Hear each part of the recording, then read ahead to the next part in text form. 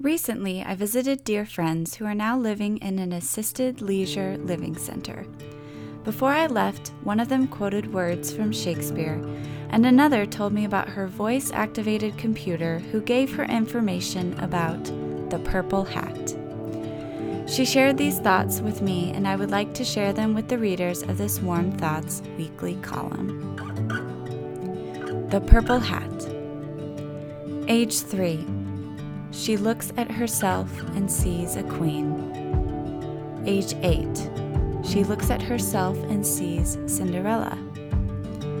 Age 15. She looks at herself and sees an ugly sister. Mom, I can't go to school looking like this. Age 20. She looks at herself and sees too fat or too thin, too short or too tall, too straight or too curly, but decides she's going out anyway. Age 30.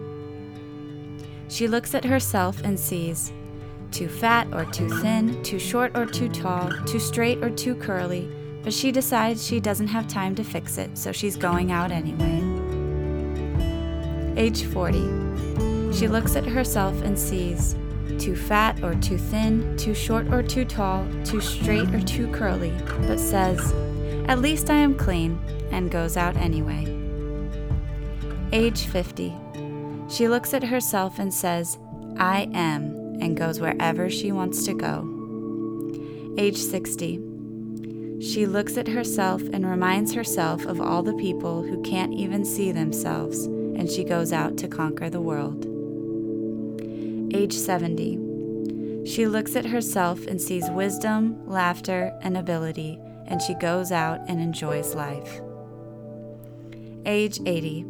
She doesn't bother to look, just puts on a purple hat and goes out to have fun with the world. Maybe we should all grab that purple hat earlier. After you read this column, you may believe that life begins at 80. Warm thoughts. To be 70 years young is sometimes more cheerful than to be 40 years old. Oliver Wendell Holmes. One who sees beauty in all things never grows old.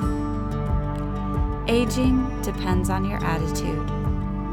Anyone who stops learning is old, whether at 20 or 80. Anyone who keeps learning stays young. The greatest thing in life is to keep your mind young. Henry Ford. Warm Thoughts from the Little Home on the Prairie, Over a Cup of Tea by Louetta G. Werner. November 1st, 2001.